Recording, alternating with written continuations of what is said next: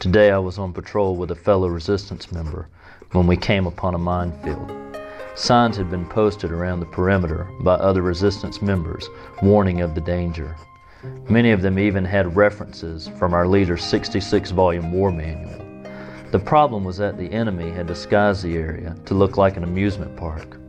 Within the perimeter, enemy soldiers dressed as workers were waving for us to come in.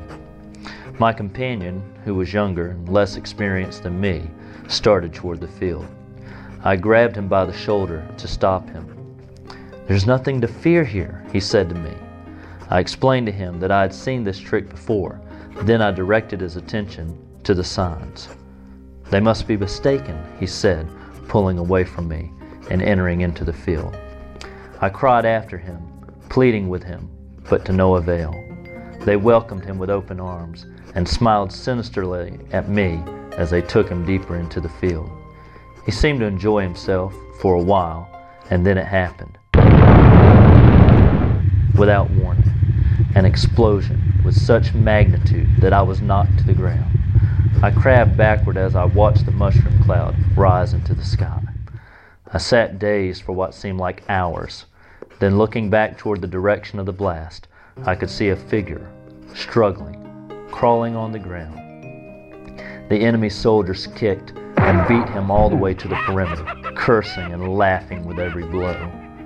Once he crossed the line, they left. That's where their power ended.